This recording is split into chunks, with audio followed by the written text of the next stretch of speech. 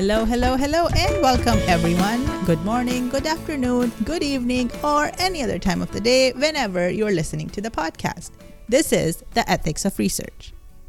If this is your first time here, my name is Aden and I am a doctoral fellow at the Center for Ethics at University of Toronto. In this podcast, I discuss research ethics with my academic colleagues who research topics involving contentious issues and vulnerable populations. My guest today is Jessica Stallone, who is a fellow PhD student from the Department of Sociology right here at U of T. Her research expertise is in the areas of immigration, race, and gender, and her research examines Muslim cultural politics and anti-Muslim racism in Canada. She has two ongoing projects.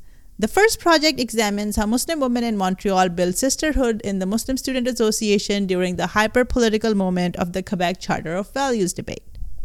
And the second project uses computational methods and qualitative discourse analysis to uncover the racial logics that Facebook users employ to explain their disdain for Muslim women's dress. Both projects are within the broader umbrella of anti-Muslim racism in Canada. She is a Harney Fellow at the Munk School of Global Affairs and a teaching assistant at the University of Toronto. Her research is funded by the Français Quebec Society and Culture. And here is our discussion. I hope you'll enjoy it.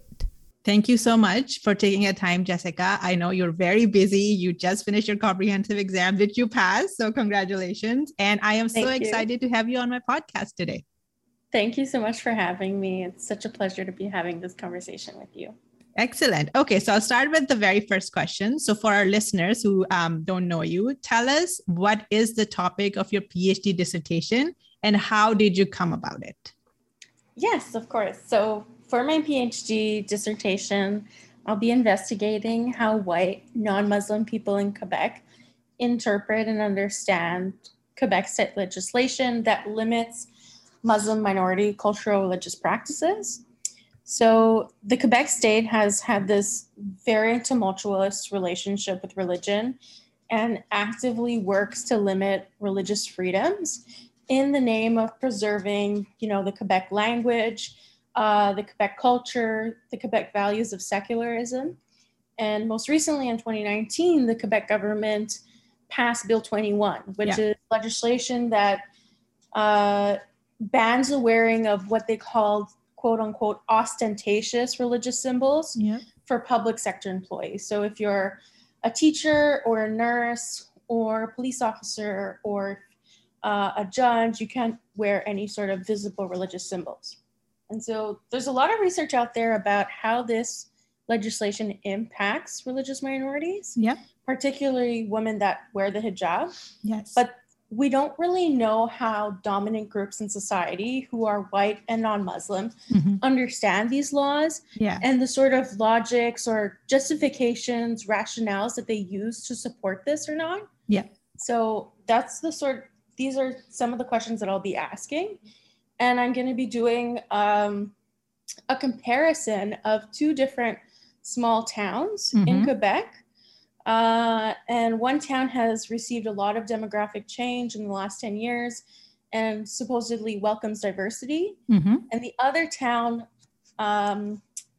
emphasizes preserving the French language, preserving Quebec culture, and so forth. So I'm going to be also asking, how do white non-Muslim people make sense of these demographic changes and increasing Muslim populations in their neighborhood? And the hope is that this research will contribute to our understanding about the racial logics and the racial underpinnings of Islamophobia. So we know that it exists, but we don't know what the underlying logics that drive it. And so that's the sort of gist of what I hope this project will accomplish. Super interesting. And what I really like is that you specify that you're focused on Quebec, because sometimes, if we think of Canada in general, we think, okay, this is what's happening in Canada. This is the limit of Islamophobia, or this is the limit of discrimination or things that are happening. But you're focused on Quebec, which sometimes have, some different social political context compared to the rest of the Canada. Before we talk more about your research, because you just mentioned a little bit about your method that you will be comparing two small towns. So let's talk a little bit more about that. Generally, what kind of research methods do you prefer as a researcher? Are you more a quantitative researcher or qualitative researcher? And if you have a preference, why? Yeah, so I'm going to give I guess, a very feminist answer to Yeah. this. So I'll put that bias right there in the front. Yeah. There is definitely, I guess, a special place in my heart for qualitative methods. I know that as researchers, we're often taught to choose a method that fits the research question, but this is a very positivist idea, right? That is apolitical and doesn't think about the nuances, about the politics surrounding the production of knowledge, right? So in real life, I mean, methods are actually quite gendered, right? More men tend to do quantitative work, and this type of research is highly valued and has a lot of status attached to it, right? Exactly. And women tend to do qualitative work, right? That involves talking, interviewing, involves socializing, and so forth. And even if we go deeper down this rabbit hole, right? In qualitative methods, there's also a gender dimension, right? That ethnography, male ethnographers can criticize interview data, right? For not capturing the whole truth, for instance. So this is just a long-winded way of saying that I do believe that methodological choices are political. They're rooted in different historical traditions, right? They're embedded in power structures that relate to race, that relate to gender. And so not only do I investigate research questions that require qualitative methods, but I hope and I try to take a feminist epistemology to qualitative research, right? So one that takes into account that our emotions and our heart, right, also works in line to the types of questions that we come up with. And it acknowledges that people do research in which they're positionally located, that, you know, we try to do research that is rigorous, but it also involves caring about the people that we're speaking to and with and so forth. So that's, my take, I think. Excellent. Because now that you mention it, so I never thought it in this gender way that you so aptly described, but in IR, in international relations, which is my field, it's the same thing. Most generals publish quantitative work, or that's considered more research or good research, and which is mostly done by male academics often.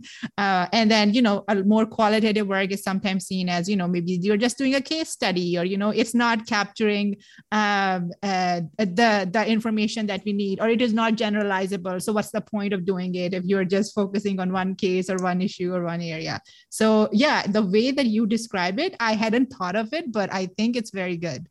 You know, it really, and for our students listening, I think it's something for them to think about as well.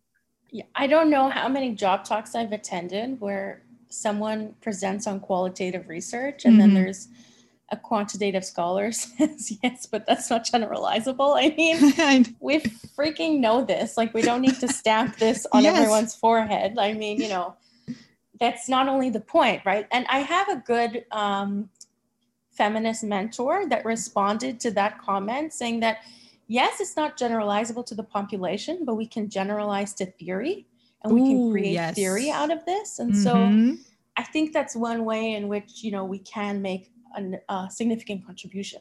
Yeah. Excellent. I love that. I love that answer. Now I'm going to be using it too when I'm in job. Like somebody bring it up. Yes, we can generalize it to theory, even if we cannot generalize it to population. Yes. Okay, so I want to shift gears a bit towards your MA research. So you did in-person interviews of Muslim women in Quebec as part of your master's research, who are often doubly marginalized in our society. So I want to know more. What are some ethical guidelines that you had to follow as per your IRB, and how difficult it was to get ethics approval for your research? Right. So I guess I'll provide a bit of context first. So I conducted interviews with Muslim women that wore the hijab and that didn't during the Quebec Charter of Values debate in Quebec. So at this time, the Quebec government was proposing legislation to ban these religious symbols for public sector employees. So the hijab was deeply politicized in this moment that I was doing the interviews. And I did the interviews during my undergrad, so I didn't have much training or much experience for that matter. But I applied for IRB, and it was a pretty straightforward process where you need to write and illustrate the processes that you're going to use in order to protect the people that you're interviewing. So there's standard procedures that you have to follow, like confidentiality and conducting an interview that is most convenient location for the participant, explaining that, you know, the participant can leave the interview at any time or not have to answer a specific question if they don't want to. Yeah. Making sure that recordings are kept with, you know, a secure password and destroyed once the project is over. Yeah. So these are sort of the reasons that you have to give on the IRB application in terms of how you're going to do your best to protect the identity of the people that you're going to be speaking with. And once you started your actual research, were there any ethical dilemmas that came up that, you know, you didn't anticipate while you were working on your IRB and, you know, it got approved, but in the field it was different? And if some unexpected things came up, how did you navigate that? So, I mean, you know, once you start qualitative research, you realize that ethics extends way beyond the IRB in terms of what they can possibly anticipate. Yes. And so there was a moment of a lot of interpersonal reckoning once the project was over, right? I'm a white person. I come from an Italian immigrant background. My grandparents are from Italy. Yeah. I'm not Muslim. I was born Catholic. So I was asking myself, am I the right person to be doing this research that asks questions about the hijab and what it means for the woman wearing them? So that was a lot of reflection that took place. And the answer that I came up with is no, I'm not the right person for this. Okay. I took this feminist methods course a couple of years after I did this project. Yeah. And a professor told me, you know, that white people study people of color all the time. And that this is a trend within the discipline of sociology, you know, although I do think that's changing, but there is this trend to study the marginalized, the vulnerable, the less powerful. Yeah. And so my dissertation, I've taken that comment to heart and I've tried to redirect my research agenda for the dissertation. And I've also found in my experience of doing research that sometimes vulnerable populations are over-researched, right? Yeah, exactly. Yes. And it makes me think of, well, what is our role as researchers, right? Like where we pick and prod research subjects. It's like at some point, you know, just let me be and so forth. So I think there is a responsibility to ask us what are the gains of certain research agendas and so forth, and to really be reflexive about the research that we do. Exactly. I really agree with the part that you talk, you know, oftentimes people who are vulnerable or marginalized in our society are over-researched. I found the similar thing in my research too. Like, you know, I study extremism. So I thought, okay, I'll study both religious-based extremism and right-wing extremism. And I just realized that, with religious-based extremism, there's been such a focus on minority communities that they just do not want to take part in research anymore. Even if it, you know, it has nothing to do with extremism and they want to express their discontent or anything. They're just so tired to constantly be under this microscope. It's like, oh yeah, I want to study you, you know, as a subject. Yeah. Right. Absolutely. Yeah. So then let's move on to your dissertation project, right? Because you mentioned that your experience with this earlier project and your experience in your in that feminist methods course made you to take this shift. So in your most recent project now, you mentioned that you're examining the attitudes of mostly white majority groups in Canada towards Muslim minorities while working in the online space. So how is it different than conducting face-to-face interviews that you did in your earlier project? So the first phase is as sort of exploratory research, I started to look at online comments on Facebook to see thoughts, you know, majority comments or dominant views towards Muslim women's dress, because this has sort of garnered lots of public attention within Canada and Quebec. But the dissertation, the second phase would be doing in-person interviews and ethnography and so forth. So that hasn't been done yet, but I have done this online research. And I mean, anyone who has done online dating or who has been trolled online knows that people will say things online that they would never say to your face, right? Yeah. So you get lots of negative stuff, lots of hateful and nasty comments. So it can be quite emotionally draining to do this kind of work. Yeah. And I'm saying this as someone who's an outsider of the community that I'm studying. Yeah. So I can only imagine the emotional toll that it can take on insiders. So I've been doing research that looks at Facebook comments, like I said, and especially when it comes to the niqab, there's a lot of negative stuff out there, and it can be quite soul crushing to read this for hours. Yeah. And so I would say that the ethical dilemmas are much less pronounced, but they still exist, right? Yeah. I'm collecting comments that are publicly available. I'm not asking anyone's permission, can I write about these comments? Because they are available. Yeah. And with the intention or not, people have posted these where anyone can see it, right? Yeah. So questions do arise about, well, what is my ethical obligation? Do I include your real name here because your real name is available on Facebook and you really did post this? So I would say that it's a sticky situation, but at the same time, I feel like there is accountability to be had. And if you have posted this, knowing that it is available, that anyone can see it, and you have posted something that's quite nasty and hurtful, I think that there is accountability to be had. And so I'm at the point where I will post the real name when I'm writing about it. Okay. Yeah. So because it's like, at first is for you, as you're mentioning that as you debated these dilemmas, for you, it is that first it's publicly available, and the stuff that they have posted is that they need to be held accountable because some of this is really mean and nasty.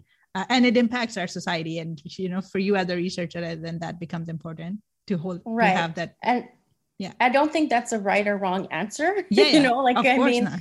Yeah. I think people will heavily disagree with me, and I was listening to a couple of sessions back, your talk with Brandon, and he was saying, sometimes people post comments that they don't intend to be viewed publicly, which is true. Yeah. So people may not agree with that position. That's the position that I currently have that may develop into something else, but that's how I feel at the moment. No, I think you bring up a really good point, right? Because it's two things. We are researchers and we are also human beings, right? Like, and your job as a researcher, but you might also consider yourself maybe a public educator, or your job is to critically analyze what's happening in society, and you're taking a more critical lens. So I think it really is a good point in that wherever you're placed, as long as you're saying like, this is how I approach my research and these are the reasons for it. So in that case, Jessica, has it happened? Because if you end up using somebody's name, have you faced any backlash, or does it impact you personally, or just reading these nasty comments, your own mental health, or, you have to deal with this, even though you said you're an outsider, but it must take a certain toll, I'm assuming. You can only do so much of this per day. Yeah. This kind of work per day. You do have to, take time away from it. And it's also really hard to present it because, are you giving a voice to people that shouldn't be heard? I agree. So, that's a good question. Yeah. So that's another dilemma that you face. You try and put like content sensitivity warnings prior to presenting. And again, I don't have a good answer to that either, right? That's sort of what I do. But I think being empathetic to those around you. Yeah. Being honest with that you don't have all the answers either. Yeah. And I also feel the same way, because sometimes I feel that when you're studying and you're trying to explain like this is happening in society, some people can criticize that you are giving a voice to them, right? If you, for example, put somebody's interview excerpt and say, this is what they said, for example, about immigration, or people in the LGBTQ community, or some nasty comments. And it is a difficult thing to navigate, where you are not doing it in order to promote them. You're doing it just to kind of describe and analyze, like, this is a subsection of our society who is talking like that. But you're right. It's a very difficult thing to navigate, where I don't know if you also face that, that you don't want to come across as an apologist for anyone, right? You're just saying, like, I am just explaining it. Do you ever feel that? Like, I hope people don't think of me as, an apologist of these views.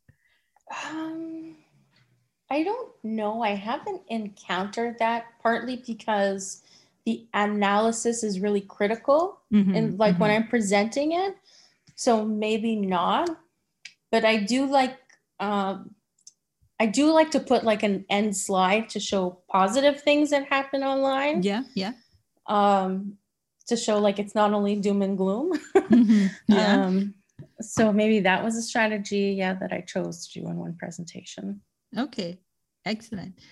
So if we compare your two different research projects, like, so you, in the first one, you research issues that impacted a minority community, and now you're studying views of the dominant majority. So I want to know a little bit more, like, how does your own positionality impact your access to information in different contexts, and how you carry yourself, what kind of questions you ask, what kind of things you're looking for, any things about your positionality in different contexts, and how does that impact your research? So I would say that part of my feminist epistemology is that, I believe that positionality deeply impacts the type of research questions that we ask, the type of relationships that we form with participants, and the type of data that we collect. Having said that, I think that we can also use strategies as researchers to have people open up who do not share the same positionality as us. So in the first project that I did, when I collected data as an undergrad, I remember speaking to women about patriarchy within the Muslim community, right? And this was a very sticky conversation to have with someone who doesn't belong to the community, right? So there's a real fear that if you open up to an outsider, particularly someone who's white, then you can be easily racialized by that person, right? Yeah, definitely. So I did try to make some sort of connection by, explaining the experience that I've had in my own family, and I'd give examples because there were many, and within the Italian community, and even within the Catholic Church, right? So I tried to show in that sense that I was an ally. That was a strategy that I used, and it was an honest truth, right? I wasn't making these things up. And I also found that in that project as well, participants would often open up to me. So often participants that wore the hijab explained to me that because they're so visible, they feel that it is their job to represent Islam in a positive light, and to teach non-Muslims about the religion, to negate all the misconceptions about Islam. So a lot of participants in that case welcomed me with open arms, and were shared, with me what the hijab meant and what their understanding of Islam and so forth. But of course, as I mentioned, I did have a lot of reflection about doing this type of work. And so I've switched the focus to studying majority and dominant groups. And I haven't started those interviews yet, but I'm assuming that, yes, my positionality will impact the access to information, right? And I may not like what many people have to say, right? So I have to maintain a certain level of neutrality and compassion regardless, right? Showing that I just want to learn what they have to say from the perspective. And I do anticipate a different sort of ethical reckoning, that as I encounter people that I don't agree with, I'm still going to have to write about what I truly think about these interviews, right? And so people who I've tried to forge relationships, will they feel a sense of betrayal that I've tried to listen to their perspective, but then wrote about them in a negative way, maybe. Not necessarily in a negative way that I'm showing a bias against them, but in a critical, analytical form, right? And so will they feel a sense of betrayal? So those are going to be new questions that I'll have to deal with when the time comes. And this brings me to the point that you mentioned, a little bit before, to like having sympathy or empathy, because we are researchers, but we are also human beings, and somebody is sitting in front of us, and when they're telling their story. So has it happened anytime that even if you disagreed with someone, you kind of saw where they were coming from? So even if you were not sympathetic to their views, there might be some empathy that maybe they are misinformed, maybe they have a lot of stuff going on in their life and they're taking it out in a wrong way. Do you think that any those kind of situations have happened? I haven't encountered that situation yet. I'm sure that I will in this forthcoming project. But I think a key fundamental core value of sociology is that you try to put yourself in someone else's shoes. And so that's the core of the work, right? The core isn't to the core isn't to say, hey, all these people are racist, this is why, right?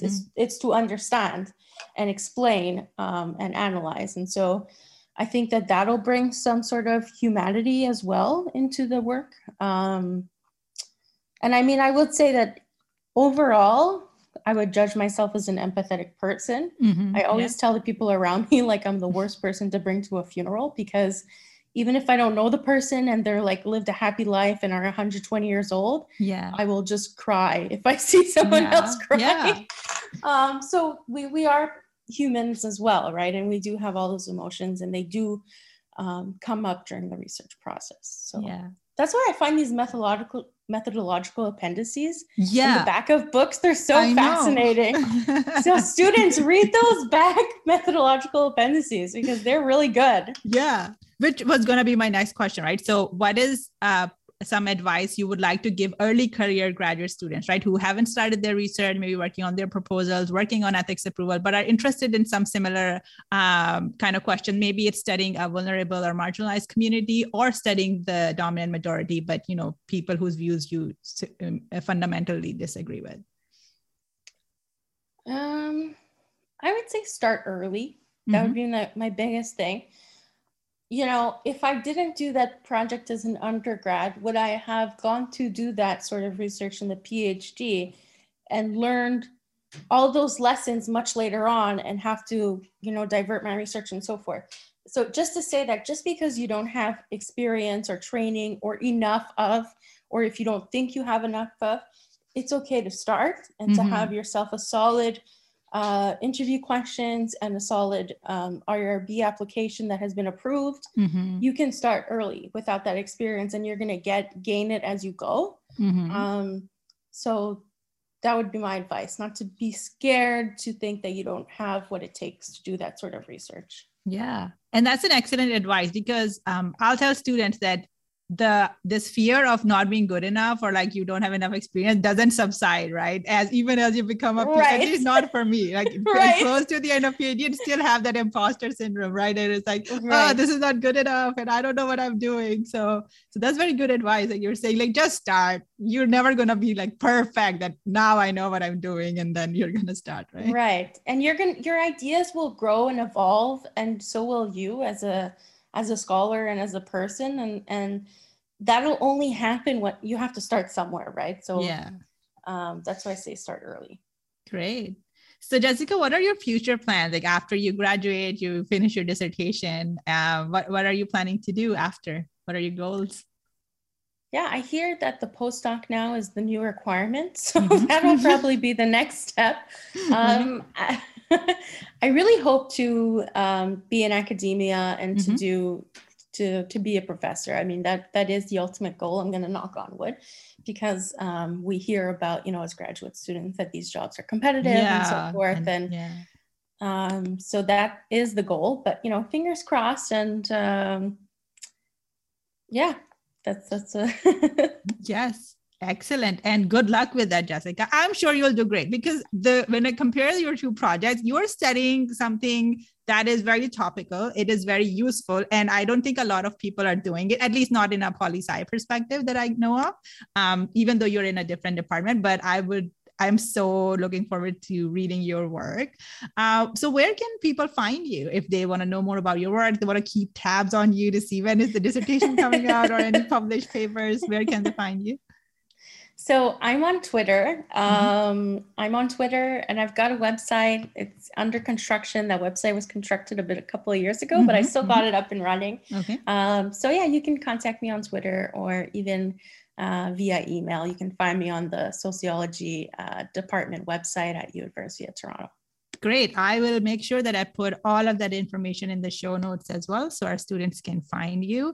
Thank you, Jessica. Such a fascinating discussion. Any parting last words you wanna talk about before we end here? Nothing that'll be too thoughtful at this point. I mean, I'll just say thank you so much for having me. First of all, not a problem. Yeah, this was such a great conversation. And, you know, I think that it's interesting to be in this position where you can study two sides of the coin of the same sort of issue, right? Mm-hmm. So I think the overalling umbrella, the like overarching question that I'm looking at is anti-Muslim racism, right? Yeah. And I've looked at it from the people who experience discrimination, and now I'm looking at it from those who perpetuate it, right? Yeah. And so fingers crossed that that's what this work accomplishes. Excellent. Fingers crossed from my side too. I'm really looking forward to reading it. Thank you so much to our guest, Jessica Stellone, for taking her time out of her very busy schedule, talking about her fascinating projects.